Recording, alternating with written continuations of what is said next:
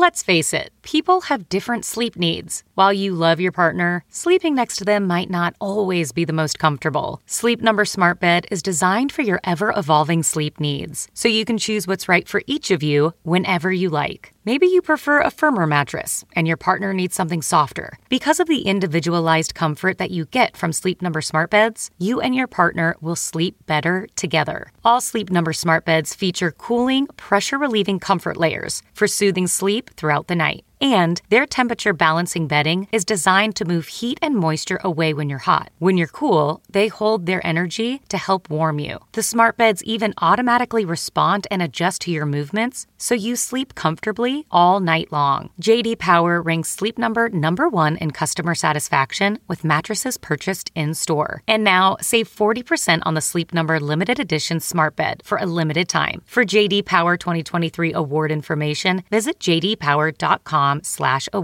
Only at a Sleep Number store or sleepnumber.com. I'm Mick Garris, and this is Postmortem. Let's talk about hallowed ground. No, not churches and graveyards, but cinematic hallowed ground. Those sacrosanct classic films that should not be touched, tampered with, sequelized, or otherwise disrespected. I have set foot on such grounds on more than one occasion and have received plaudits and brickbats for daring to do so. In 1997, after the success of the miniseries of The Stand, ABC offered Stephen King the opportunity to adapt whatever he wanted from his works to the screen, and he chose The Shining without a second thought. People gasped in horror that he would dare consider remaking a film that had been turned into an iconic classic by Stanley Kubrick. I was fortunate enough to be along for that ride, as The Stand's success led King to invite me on that next journey. And who could turn down the opportunity to direct a well-budgeted version of my favorite King novel with a script by King himself? It was well known that King was not a fan of the Kubrick film, that it disregarded major elements of the novel that were extremely personal to King. None of us involved thought for a moment that we were remaking the Kubrick film. We were adapting the novel as if for the first time. Despite its success and great reviews, Kubrick fans hated the miniseries just because it dared to tread the ground that Stanley had made his. Warner Brothers paid Kubrick $1.5 million for the rights to make the miniseries, and it was a huge success for them in all ways. But you can't believe some of the hateful emails I got at the time for daring to go where Kubrick had gone before.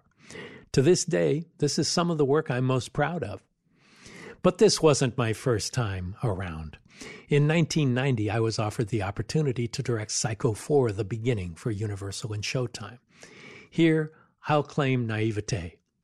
We figured that we were 30 years after the original, and the first sequel had been a few years before, fairly well received.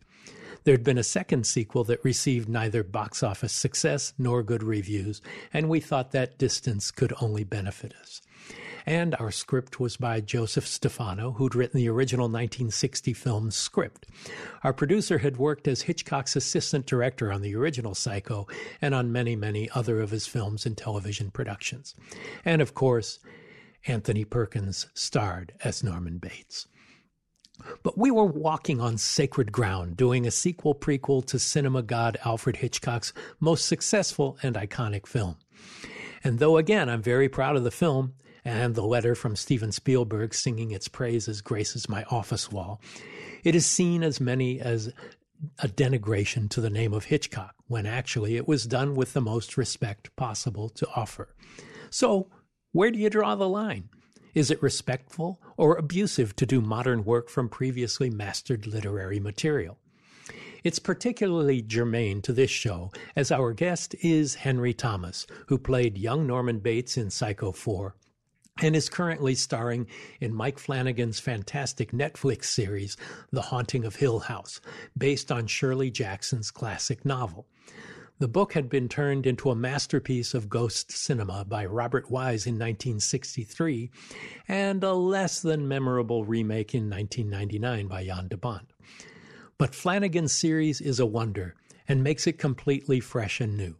So we'll talk about psychos and hauntings and much, much more when we come back. You are now listening to Postmortem with Mick Garris, where the most influential voices in horror cinema will spill their guts, literally, to the renowned horror director, writer, and producer. Now, here's your host, Mick Garris. The first time I ever saw you, I think it was your first film, was in Raggedy Man. And how old were you then? Was that your first movie? That was my first movie. That was 1980. Right. 1980, 1981, and I was 8, and I turned 9 while we were shooting. And then you did a TV movie after that, and then along comes E.T. Yes. So that, you were already a working actor at 8 years old, and suddenly you're in the biggest movie in history. What was that experience like? Well, it was very strange because it had been a whirlwind year. You know, I had basically gotten my first job, and my parents weren't involved in the industry at all, didn't know much about it. And you were living in Texas at the time?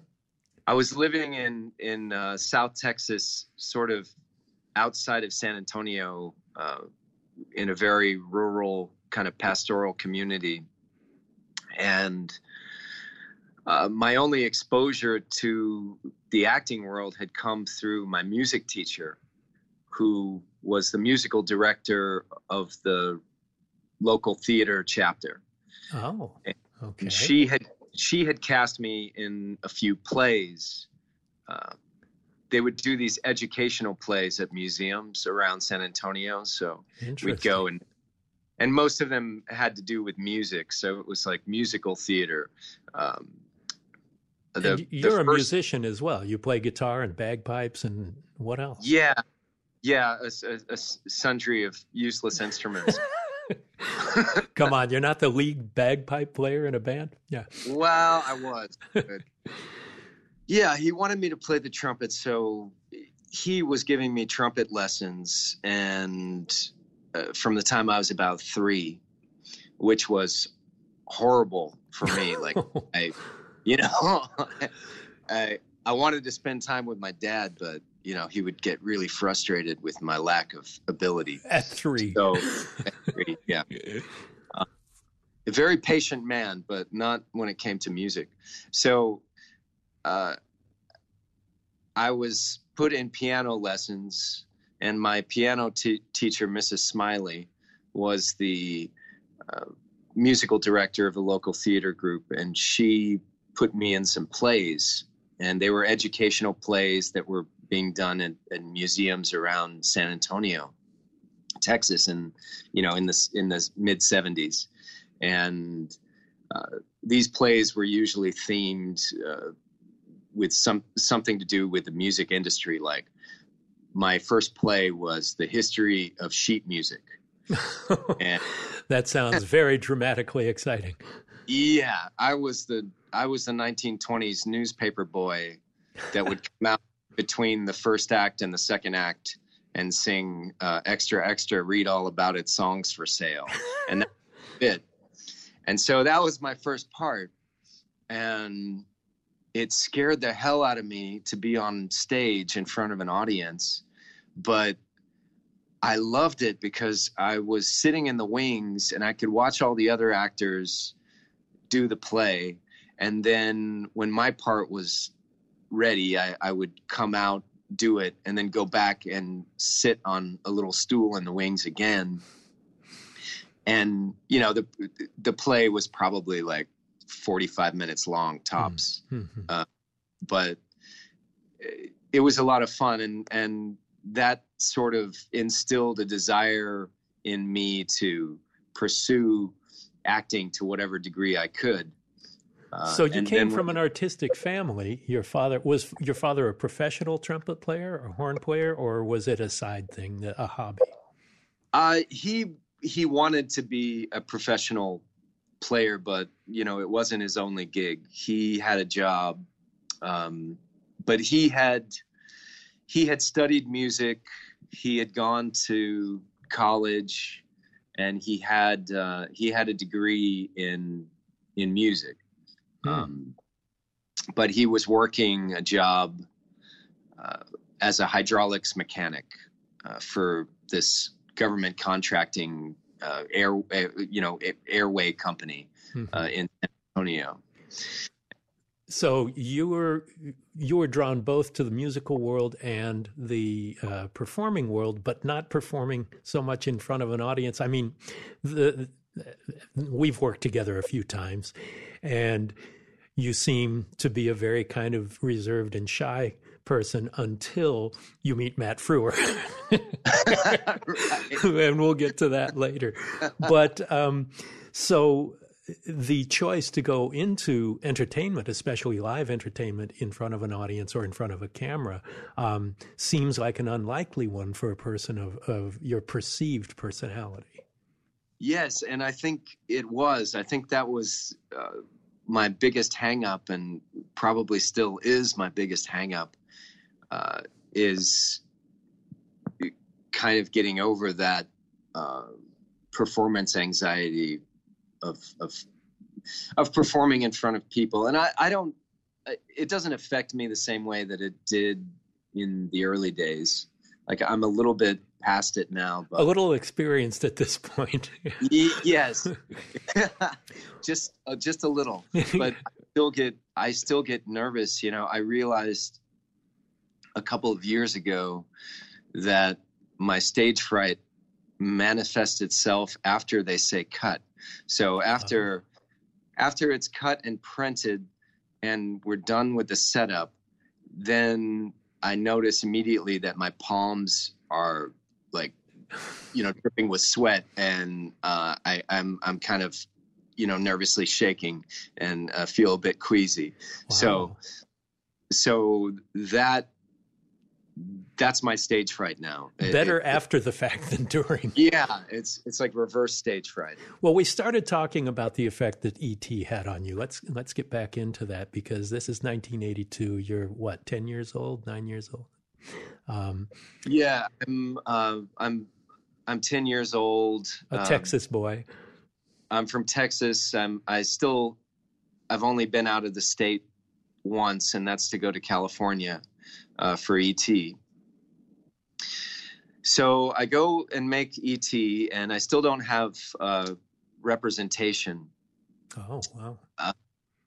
Because after I did Raggedy Man, Jack Fisk, who directed the film and is also married to Sissy Spacek, Jack and Sissy, they kind of took me under their wing and tried to get me set up with an agent, and tried to, they got me into the Screen Actors Guild and help my mom out, with the basics of, this is what a contract looks like, right. And, this is fair, this is not fair.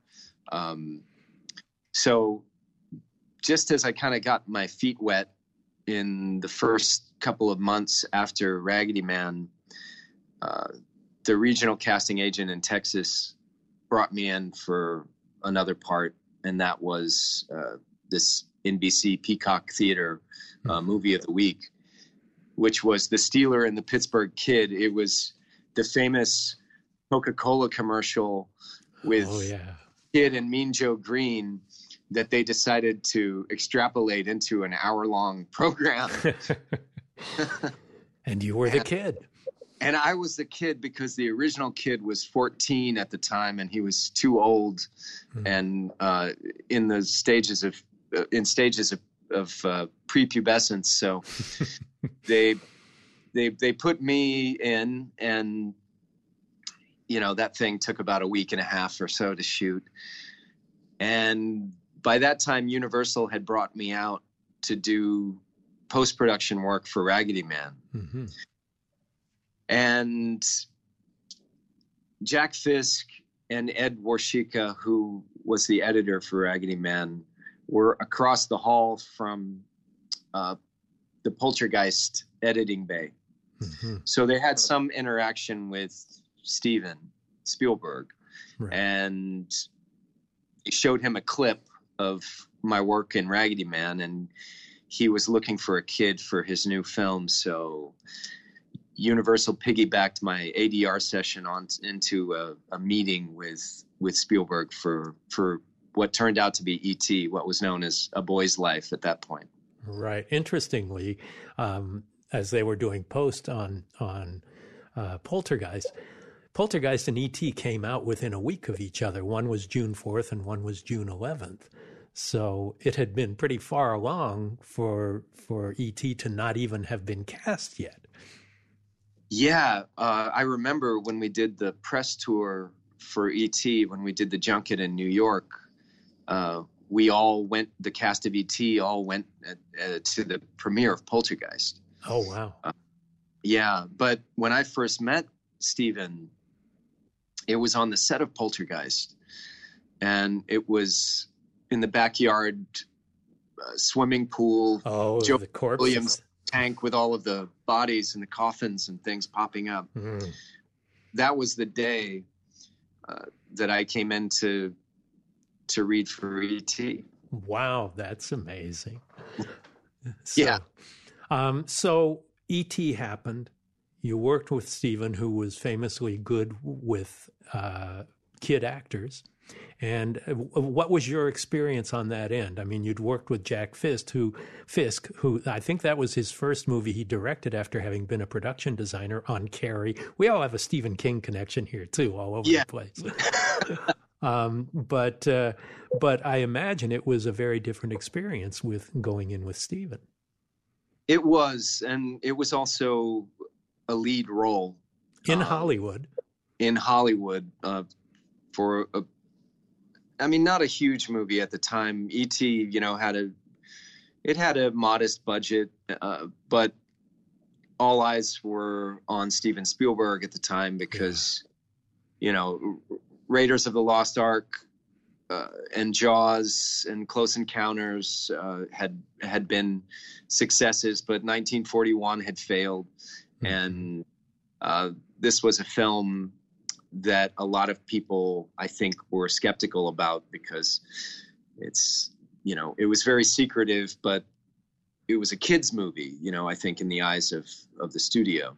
And originally people were thinking of it as a sequel to Close Encounters. And I worked in publicity on E.T. as well as on Poltergeist. So I remember a big board meeting with Steven when he showed us the first 15 minutes he'd cut together of E.T.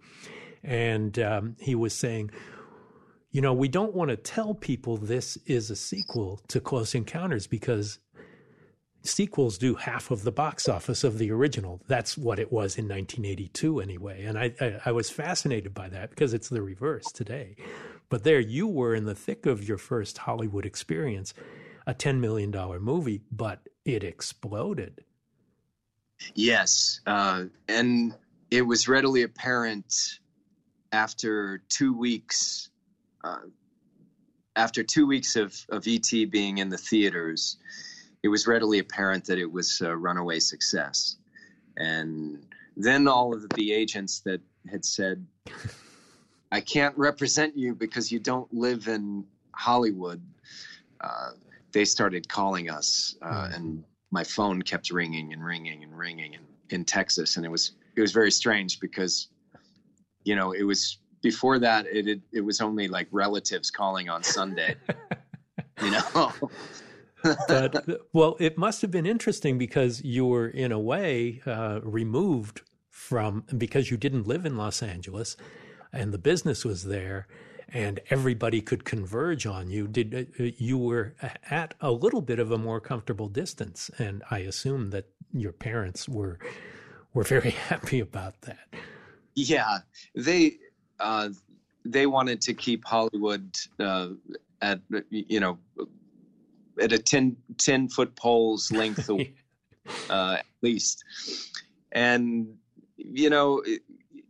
it was good and bad. I mean, on the positive side, it insulated me from a lot of things that could have messed up my career. And your childhood. And my childhood, probably more importantly, my childhood. But at the same time, I think my mother erred on the side of caution in terms of some projects not getting through, and only allowing me certain things to work. But I mean, look, I'm still here, Mick. Yeah, no kidding. So, but. And that's a rare circumstance for a child actor to be able to keep working all the way through into adulthood. And now you're having some of your best times, and we'll get into The Haunting of Hill House and the like. But it's an exciting time to be Henry Thomas, the grown-up Henry Thomas. Ironically enough, it is. Yeah. Well, it was. So how did you personally feel at the time when this explosion was going on and you realized here's these dolls of you? And E.T. and all these things, you were suddenly part of this huge pop culture phenomenon. Yeah, it was really cool for about 2 weeks. And it lasted years. Where I thought, wow, this is great. Everybody loves everything. And, I'm famous. I'm a famous guy in a famous movie. And then, I couldn't go anywhere, and people were stopping me in the street. And as an 11-year-old, when you can't go play t-ball or something with your t-ball team because there are people taking pictures of you, in the dugout, and it's things like that that kind of. Well, it caused me to want to not leave my house for about a year as a kid. Wow. And I just had friends over, and I wouldn't go anywhere in public. So suddenly this world became something that was threatening to you rather than something that embraced you. Yeah, it did. And there was a lot of strange occurrences happening in terms of people would go to the public library and research old phone books with my parents' names, because my parents' names had appeared in print. Oh, God. And they would find our address, and then they would show up at our house, and some of them were very kind and nice people, but regardless, you don't necessarily want unsolicited strangers coming to your house. Well, you were being stalked, basically. I was being stalked, but, strange things like, people would drive up and take pictures of our house and take pictures of themselves in front of our house. And our house wasn't a very photogenic place, Just a modest home. My dad made $500 a week, and my mom stayed at home and ran a goat dairy and various other, agricultural enterprises. And so we were out of our depth, to say the least, and not prepared for it in any way. And so it got a little bit heightened there in the early days, in the early 80s. How long do you think it took for you to adapt to this and to be able to live a normal life, as much of a normal life as a star of the most popular movie in history could be? Well, the funny thing is that it went away for a little while. It wasn't such a big deal. It was always on the radar, and people would always know me as the guy from E.T. Right. A blessing and a curse, you think? A blessing and a curse, yeah. Well, it's okay. It's just, I think what happened was I realized that fame is fickle and the industry is very temporal, and that having ups and downs is quite normal and expected. Mm-hmm. There's sort of an onus of, people always ask, well, when E.T. was such a big success, weren't you worried that your next film wouldn't be as such of a success? And I said, well, of course, but I knew nothing would ever be as successful as that. That was a sensation. Yeah. But it's not as though I set a bar anywhere in my mind that my success depended upon a box office success. So you seem to have a good, at 11, become quite philosophical and accepting. But what point did your life settle down after this furor of E.T.? It settled down when I was a teenager, when I had kind of grown out of being easily recognizable as the boy. As Elliot, yeah. Like Elliot and I weren't the same, physical people anymore. There had been, there had been some puberty had happened and time happened. And you shot up. I met you at 18 in a restaurant in San Antonio. Hilton Green and I and George Zaloom met with you about playing young Norman Bates in Psycho 4. And I had known you from your childhood roles more than your teenage years. And so I was quite startled to see this at least 6 foot tall young man walk in with broad shoulders like Tony Perkins in the role of Norman Bates, and was blown away by your demeanor and just thought, we have found the perfect casting for young Norman Bates. We never talked to any other actors about it. Once you were recommended and we met you, that decision was made for us. But I want to know what your thoughts were going in and the idea of playing a young Norman Bates. Well, I was very excited about it because I thought, hey, this is a serious role. Yeah. It would be a real challenge. And, at that point in my life, I had just graduated high school. The beginning of that summer, I think I met you in San Antonio towards the end of that summer in 1990. And I had finally decided when I was 15 and 16, I had kind of thought, I'm not going to do films or acting anymore. I'm just going to go to school and I'm going to, get a job. And so I had thought this through, and I had decided I was going to be a serious actor and I was going to move to New York. That was my plan. And do theater? Interesting. And then Psycho 4 came along and I said, wow, this is interesting. And I had known George Zaloom from, I guess, Cloak and Dagger, 1984 or 85. And that was a remake of The Window, right? Yes. By Tom Holland. Yes. And so basically, Psycho came to me at a point where I had decided that I wanted to be an actor. And that was the first time that I had said, I'm going to pursue acting since I was a kid.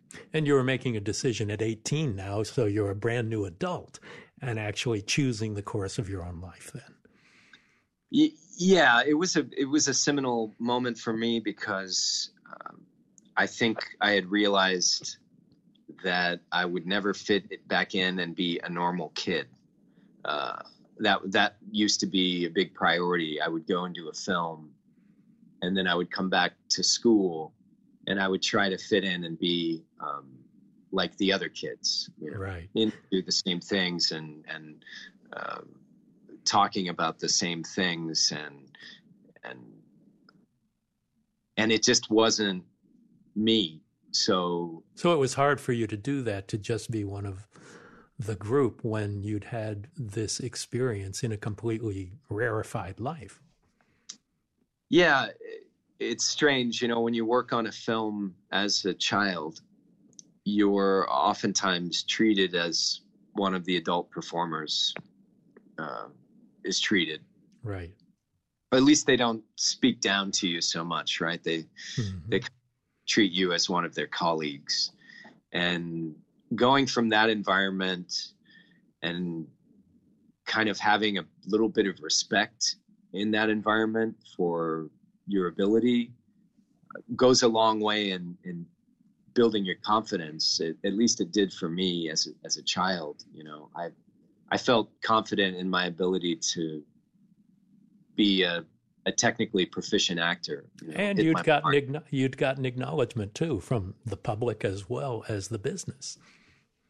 Yeah, I had a little bit of acclaim and a little bit. Well, okay. So I was nominated for a Golden Globe, and I was nominated for a BAFTA award, a British Academy of Film and Television Arts award in, I guess, 1983.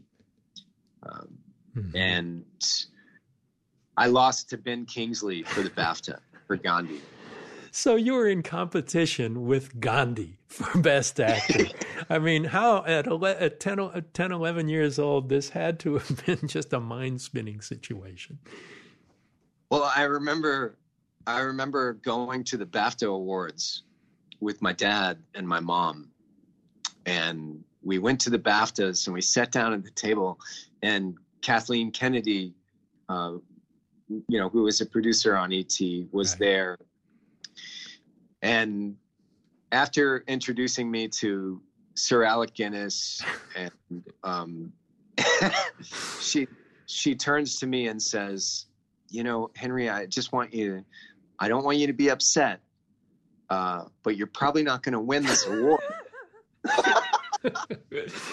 What a wild night that had to be. I said, yeah, Kathy, it's okay. I figured I'm probably not going to win. You were a pretty bright 11-year-old. Well, let's go back to Psycho. I'm curious as to when you read the script. And here is like a very dark and serious part for someone who had played mostly lightness.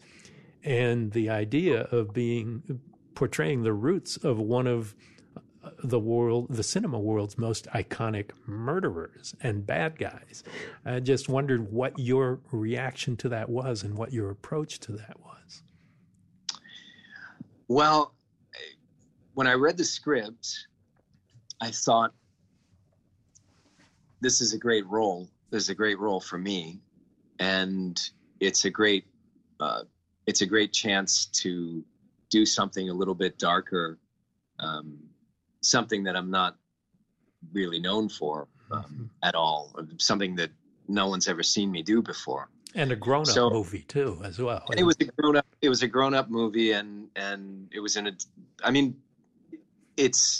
it's a teenage role, but it is an adult role.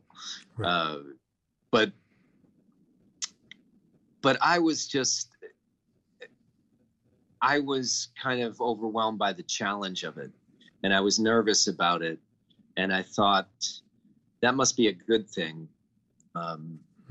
So when I went in to meet with you and Hilton Green and George, I thought I got to do this. I've just got to do it.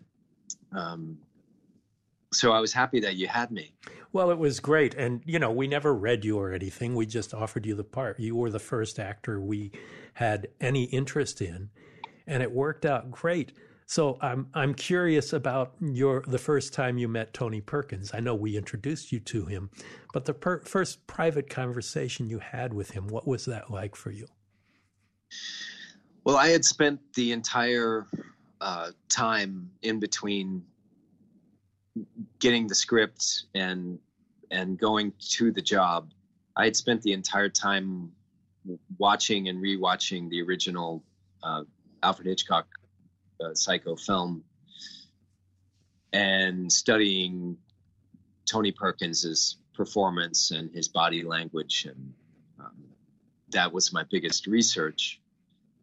But when I showed up in Orlando and met Tony, we we were introduced, and then we went into his dressing room, and we discussed all aspects of Norman Bates. And it was a very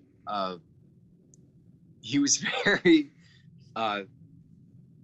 very nice, and he was very polite, and he just laid it out for me. Mm-hmm.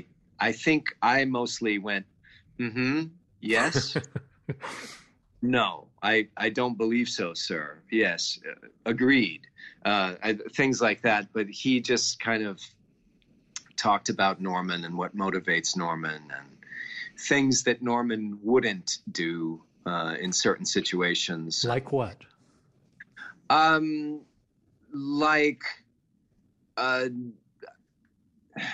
trying to remember specifics, but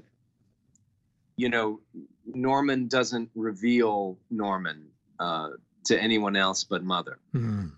Right? Mm-hmm. Interesting. Because we had some of these conversations as well, obviously, but I'm just curious to getting the input from where you first started. Yeah, he was very adamant about, he was very adamant about letting Norman be Norman, and I think he was worried about me kind of trying to take the role into maybe a darker vein than what he wanted. Mm-hmm. I think he wanted to show he wanted Norman to have some innocence at the point. Yeah, we talked a little bit about that, and of course, he had directed Psycho 3. He had played Norman Bates in 3 movies before this one, and he wanted to direct Psycho 4, and the studio didn't want him to. So it made for a little bit of an awkward situation when the director of Critters 2 was called in to do it instead of him. So. Wow. You did an admirable job. Oh, well, thanks.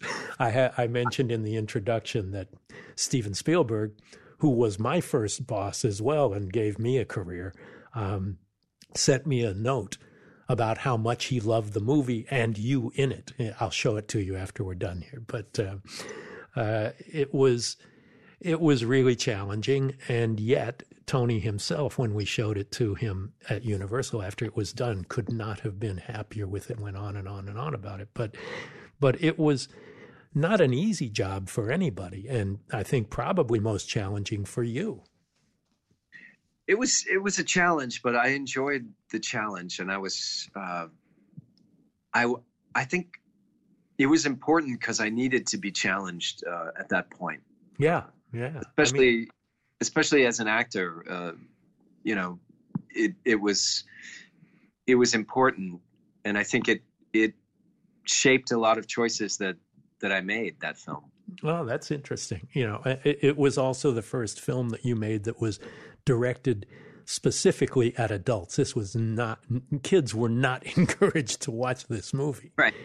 And, we shot it in Orlando, but we shipped in a lot of the original props from the original movie, like Mother's Bed and all, just for the veracity of that linkage there. So between a script by Joe Stefano, having Tony there, having Hilton Green there, I mean, there was as much as we could possibly do to keep the respect for the original. Yeah, and having Joe Stefano there was great, I thought, because I love to talk to him about the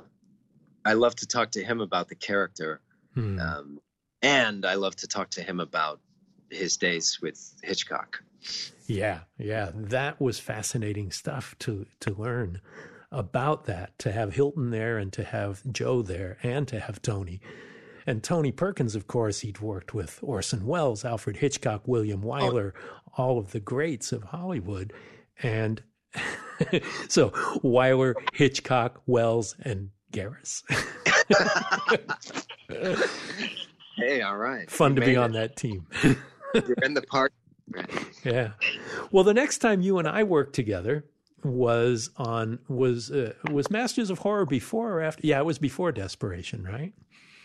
They were right around the same time, almost back to back. Yeah, that's right. Yeah, I feel like it was Desperation first. Yeah. Where I asked you if you would play Janet Leigh, basically, because Yes. here you're the one of the first listed stars in an ensemble cast, but you die 15 minutes into the movie. Yes. So it was very Hitchcockian. It was a fun 3 days of seeing you, Mick. Yeah, it was great. But here, this was another Stephen King thing. Now you're doing Dr. Sleep right now with Mike Flanagan, and we'll talk about that too. And Mike has a big Stephen King connection with Gerald's Game and Dr. Sleep and the like. Now you have a Stephen King connection here in addition to Desperation. So it's like we're veteran King players. Yeah. And had you read? I owe him a lunch. At least. Had you read the book Desperation before we did that? I hadn't read Desperation. I had read Carrie and Pet Sematary and The Shining, and but I hadn't really read Stand By Me. That's one of my big regrets. I passed on Stand By Me. Oh, really? Wow. Yeah, kid. Which part? I think it was Will Wheaton's role. Oh, the leading role of the kids. Yeah. But at the time, I felt that I was too young when they approached me with it, because most of the kids were meant to be around 13 or so. And well, that was 86, I think, wasn't it? So when I got to it, when it came to me, there wasn't a script yet. I see. There was The Body was the story, and that's what you read.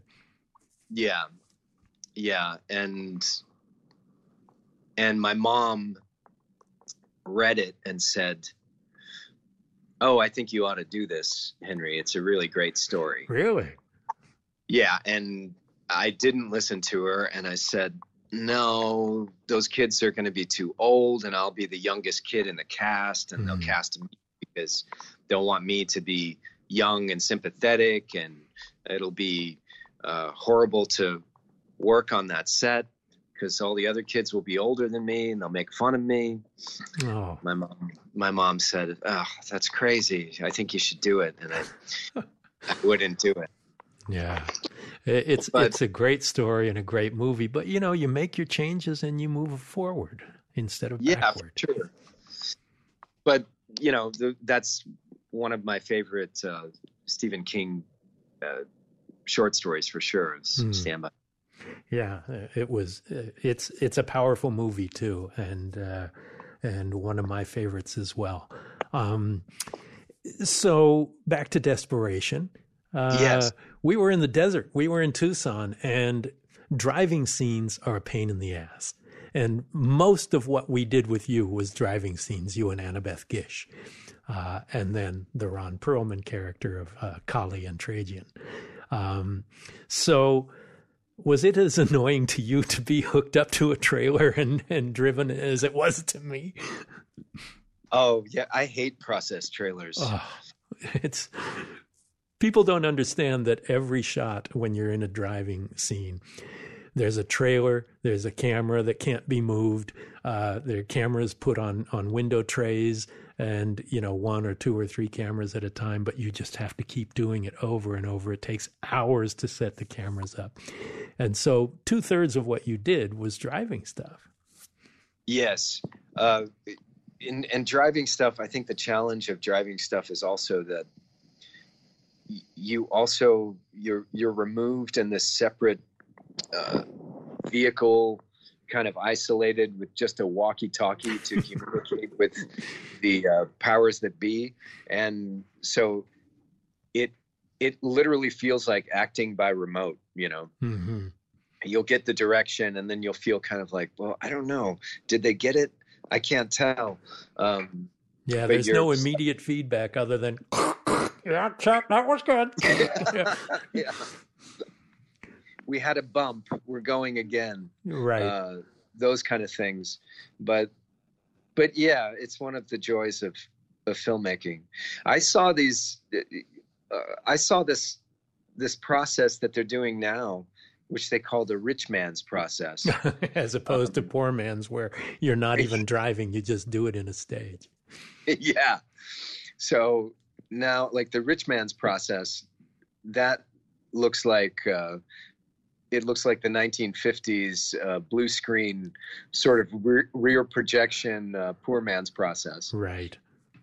But it's green screen, and it does all of the ritzy stuff. Oh, in fact, I think there's a lot of it in Haunting of Hill House. Yes. Going over what looks like lights reflected on a window screen. And I thought, I don't believe that's real. I have a feeling that that's a post-production process, but it looked beautiful. Yeah. I had some driving stuff in Haunting of Hill House, and we were on a process trailer for that. But, you know, that was a very limited, small scene. I know that for some of those big scenes at night, there are like 3 or 4 pages between characters of dialogue, you know, so... But thankfully, I wasn't in the truck for that. 3 or 4 pages. I think in Desperation we had 15 pages, or about at least 10 pages in the 2 days that we did the driving stuff. My entire time was spent. I think we had 2 shots outside of the process trailer. For me. Well, when you get killed, we're right in the sheriff's station and leading into that, But I also think that scene, as much as difficult as it was technically to shoot, is incredibly exciting. It's the opening of the movie, and it's like for 15 minutes you think you're getting a different type of movie than what it turns into. Absolutely, yeah, it works, and it was great. You know, being stuck in a car with Annabeth Gish and Ron Perlman wasn't so bad. Not so bad at all. It's great, you know, and when you meet an actor that you click with, or that you're able to communicate with, and is so reliable as with you. I've worked with you 3 times, and hopefully there will be more. Annabeth is in my new movie, Nightmare Cinema, and I love her to death. She's also in Bag of Bones, another Stephen King thing we did. Ron Perlman was in Sleepwalkers before that, another Stephen King thing that we did. And then in Masters of Horror, he was in John Carpenter's 2nd season episode. So that's right. lots of linkage there. So it's great. Your experience in Desperation was short, but it led right into, I think I was in post on Desperation when I started pre-production on Masters of Horror. And so the experience with working with you playing Janet Leigh was so much fun that you were the first guy I thought of for Chocolate, which was based on a short story that I'd written 20 years before. And yeah, which was an amazing, crazy story. It's an incredibly bold performance that you gave that not many actors would have committed to the way you did, and it makes the movie. Well, I'm glad. You know, again, Mick Garris comes to me with challenges. I can't resist. Do you want to describe that particular challenge? Well, for those of you who haven't seen Masters of Horror, the episode is called Chocolate, and I play a character that starts to almost like remote viewing or something, where he starts to feel the same sensations that this other person is feeling as she's feeling them. He starts to see through her eyes and feel her emotions and everything. And basically what it leads to is him having to seek out this woman and find her, because he's having this psychic connection with her. But part of this psychic connection is that while she's having sex, he is experiencing her orgasms and everything.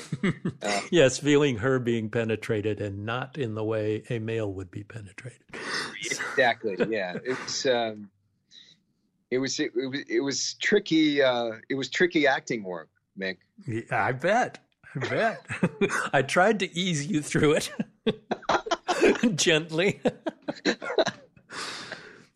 Well, aside from like feeling ridiculous on set, I was very happy with the performance, and I thought that the piece itself was really interesting. Well, I was really thrilled with it because it could easily have gone off the rails had it been in the hands of somebody who just didn't get it or embrace it, because you have to commit. This is something I'm going for this, or I'm a little too embarrassed to do this fully. And had that been the case, the film would not have worked at all. But I mean, that's why I love working with you, because you always bring something, your own commitment, but something special that's personally yours and not something that I would have in my mind, even though this was one that I wrote. I still welcomed the Henry Thomas input, and I love the actors who come in with their own ideas too. And this was one that had room for that. Oh, well, thanks. I mean, I greatly appreciate that.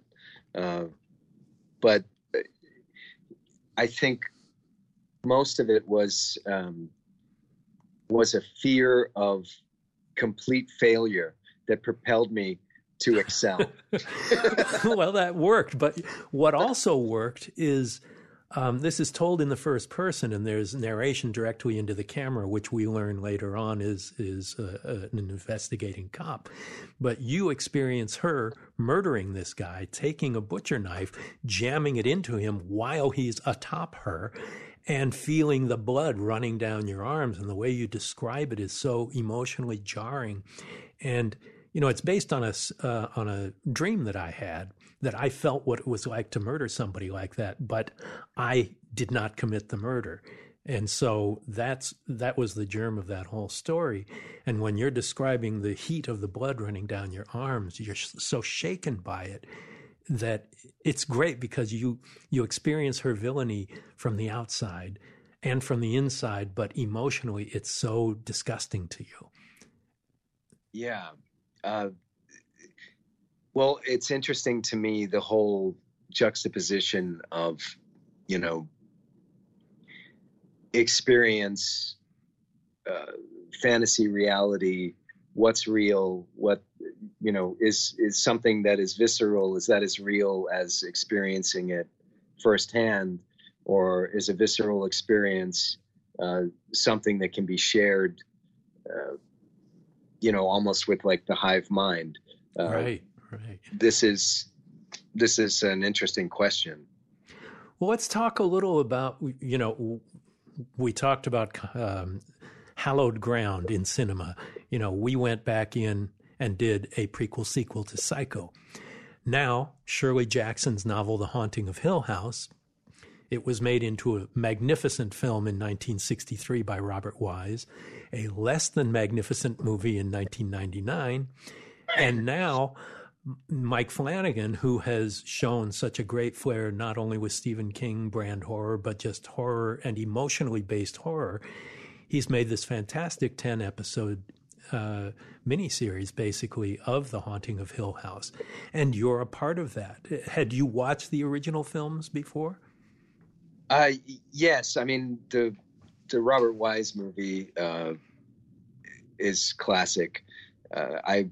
I saw, of course, the 90s version when it came out and wasn't completely impressed, but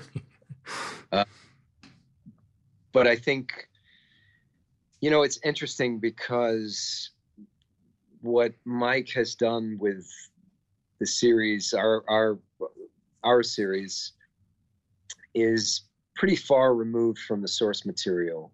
And yet it pays homage in a lot of very specific ways. And Shirley Jackson's book was, but it is a 2018 telling of a story that inspired it. Yes, and it pays homage to Shirley Jackson and to the Robert Wise film. But it takes the source material and stands on its head a little bit, in the sense that, we're not watching a group of people in the house trying to determine, with devices, whether or not there's paranormal activity. But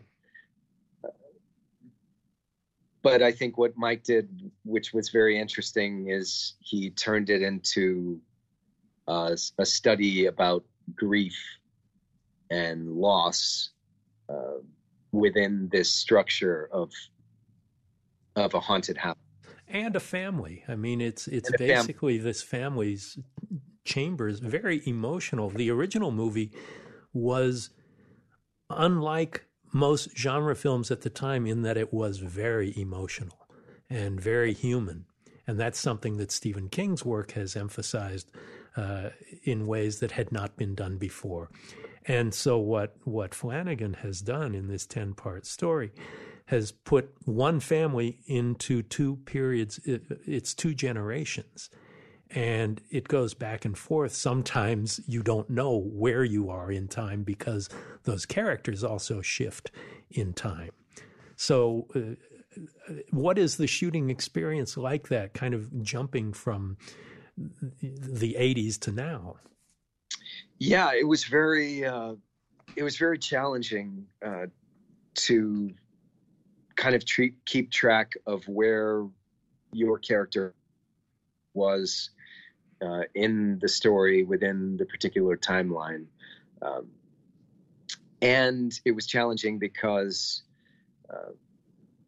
the two timelines were being shot concurrently. Mm-hmm. So, I might come in on Tuesday for episode 3 and be doing episodes 4 and 5 and episode 1 on Thursday, like all in the same day. So it was scheduled like a big movie, a 10-hour movie. It was scheduled like a 10-hour movie. I mean, we would shoot blocks. So we would shoot we're shooting right now episodes 1 through 6 or 1 through 5 in the first block. And then we went on holiday and came back, and second block was episode 6 through 10, but we were jumping around within those episodes constantly. So it was a bit of a challenge to keep track of where your character was. How would you describe your character of Hugh Crane on this to someone who doesn't know anything about The Haunting? Well, Hugh's probably the most grounded, pragmatic person that comes to Hill House. He isn't a huge believer or very receptive to the idea of ghosts or haunted things. I mean, until he's kind of stared down the face with it, then he accepts it. But before that, it's always some kind of structural excuse like, oh, the pipes are bad, or there must have been a storm, or there's mold. There's always a rational, my wife's not losing her mind. She's just tired. Right. It's been too much stress for her. But in a lot of ways, he's kind of, he's like the last guy to clock it, for sure. But that might also be his own private fear, But I think the biggest thing for Hugh is that he's a guy that fixes things. Mm-hmm. And he's convinced that he can fix anything until he can't. Until he can't. And then basically when we come back to your character in current time, it's Timothy Hutton, who seems to have been pretty much destroyed by this experience.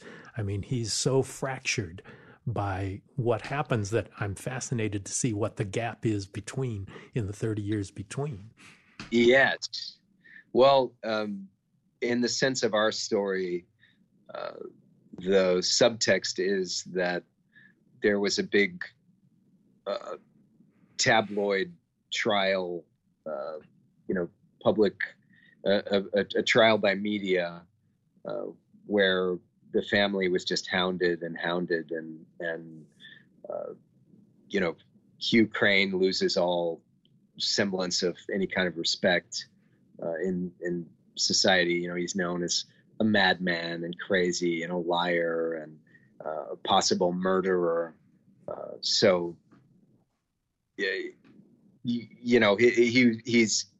he's devastated by that, but at the same time, he's just kind of staying the course, because the most important thing to him is protecting his family from what's left of his family from that house. Yeah, despite them being thrown apart by reasons we won't get into for those who have not seen the show. Are you a believer in paranormal events of this nature? I mean, I don't want to discount it because, I don't know. I haven't seen proof one way or the other. Mm-hmm. So you want to experience before you. Casper hasn't come to me and asked me to play yet. But at the same time, I think that there's a lot of things in science and nature that we don't understand yet, and it's easy to say, ghosts don't exist, but if someone said, "Oh, well, this is a neutrino shadow," and they had proved it, through several experiments, then we would all say, "Oh yeah, well, they exist." Right. So I just, I like to keep an open mind about such things, because I would hate to cut myself out of a larger world. Well put. In your adult life, a lot of your roles, like Psycho 4, like Chocolate, like Desperation, like The Haunting of Hill House, Dead Birds, some other things like that, are in the horror genre. Are you drawn to that particularly as a viewer? It's funny, because I don't think I ever really set out to portray characters in horror pieces. It's always the characters that are interesting. Mm-hmm. And the stories are interesting. And I think what I'm more drawn to is I'm drawn to psychological terror and psychological thrillers. That's really interesting to me. Well, it's very character-based stuff, all the things we've been talking about here. It's true. And you do bring a unique personality and persona into the characters you play, which I think adds such another level to Hugh Crane or Norman Bates or whoever it is. And it's exciting to see what a really original actor brings to something like that for a filmmaker and for an audience. Oh, thank you for saying that. Well, it's true. I like human beings in general. I think that we're very confusing, and it's not always what you see is what you get. And I enjoy playing that. I enjoy showing that as much as I can in any given character. Well, in The Haunting of Hill House, you play a parent, and you are a parent. Did you draw upon that? Do you think becoming a parent deepened or changed in any way your approach to your work?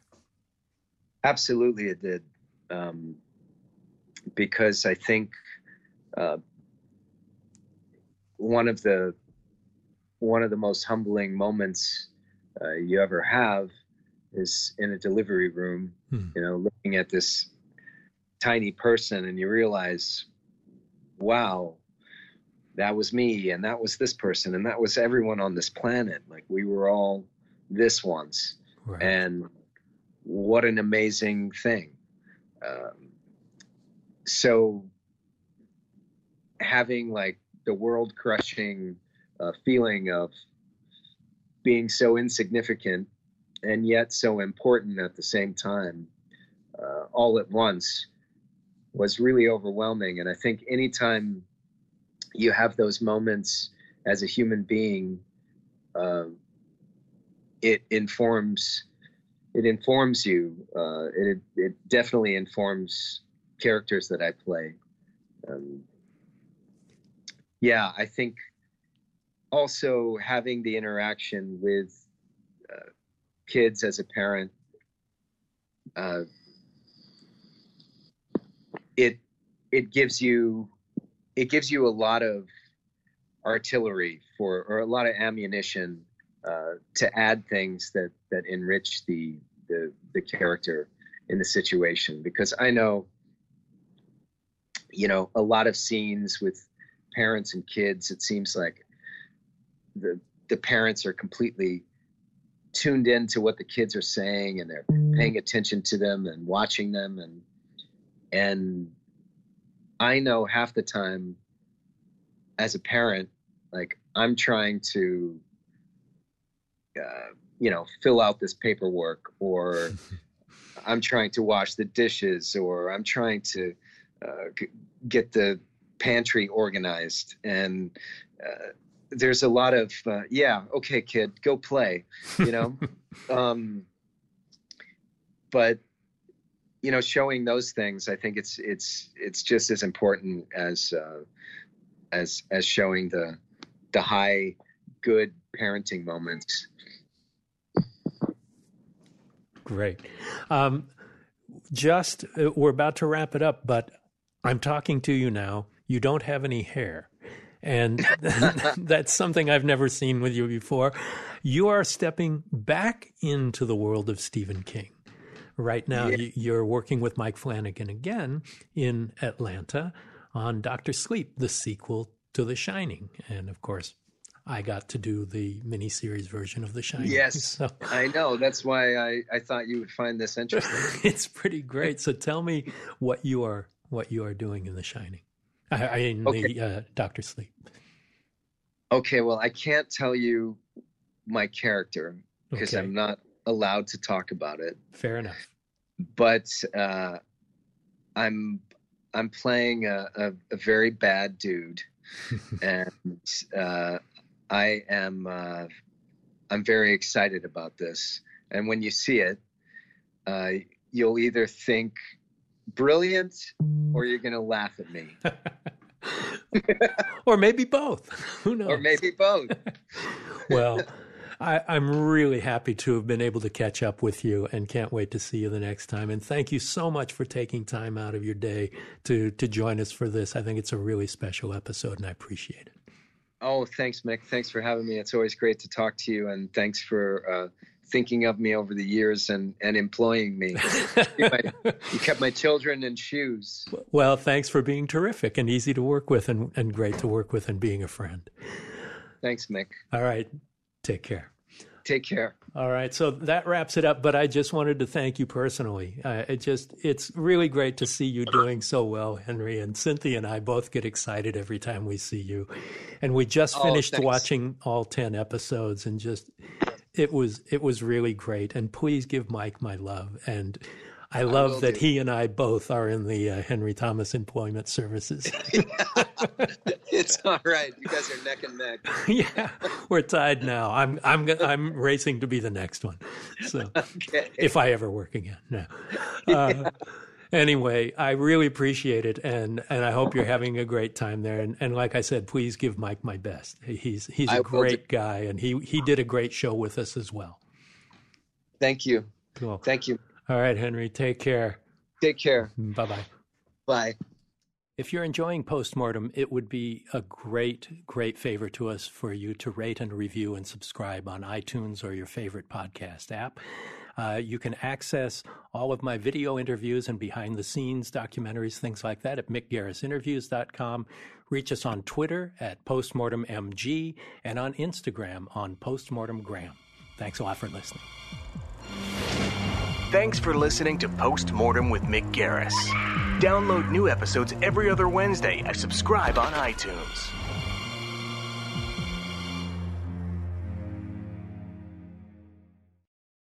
Calling all coffee drinkers. If you've been trying to enhance your daily coffee routine, then Quest has got your back with their brand new iced coffees. Now available in 2 delightfully delicious flavors that'll be sure to add an extra pep in your step. Vanilla latte and mocha latte. Quest has been on a mission to help fuel you with protein-forward foods you'll love. Each bottle of Quest iced coffee is packed with 200 milligrams of caffeine, the same amount as 2 cups of regular coffee, plus 10 grams of protein per serving to help you supercharge your day. And did I mention that they only contain 1 gram of sugar? It might just be time to cheat on your iced coffee with iced coffee. Find Quest iced coffees on Amazon.com/Quest Nutrition. That's Amazon.com/Quest Nutrition.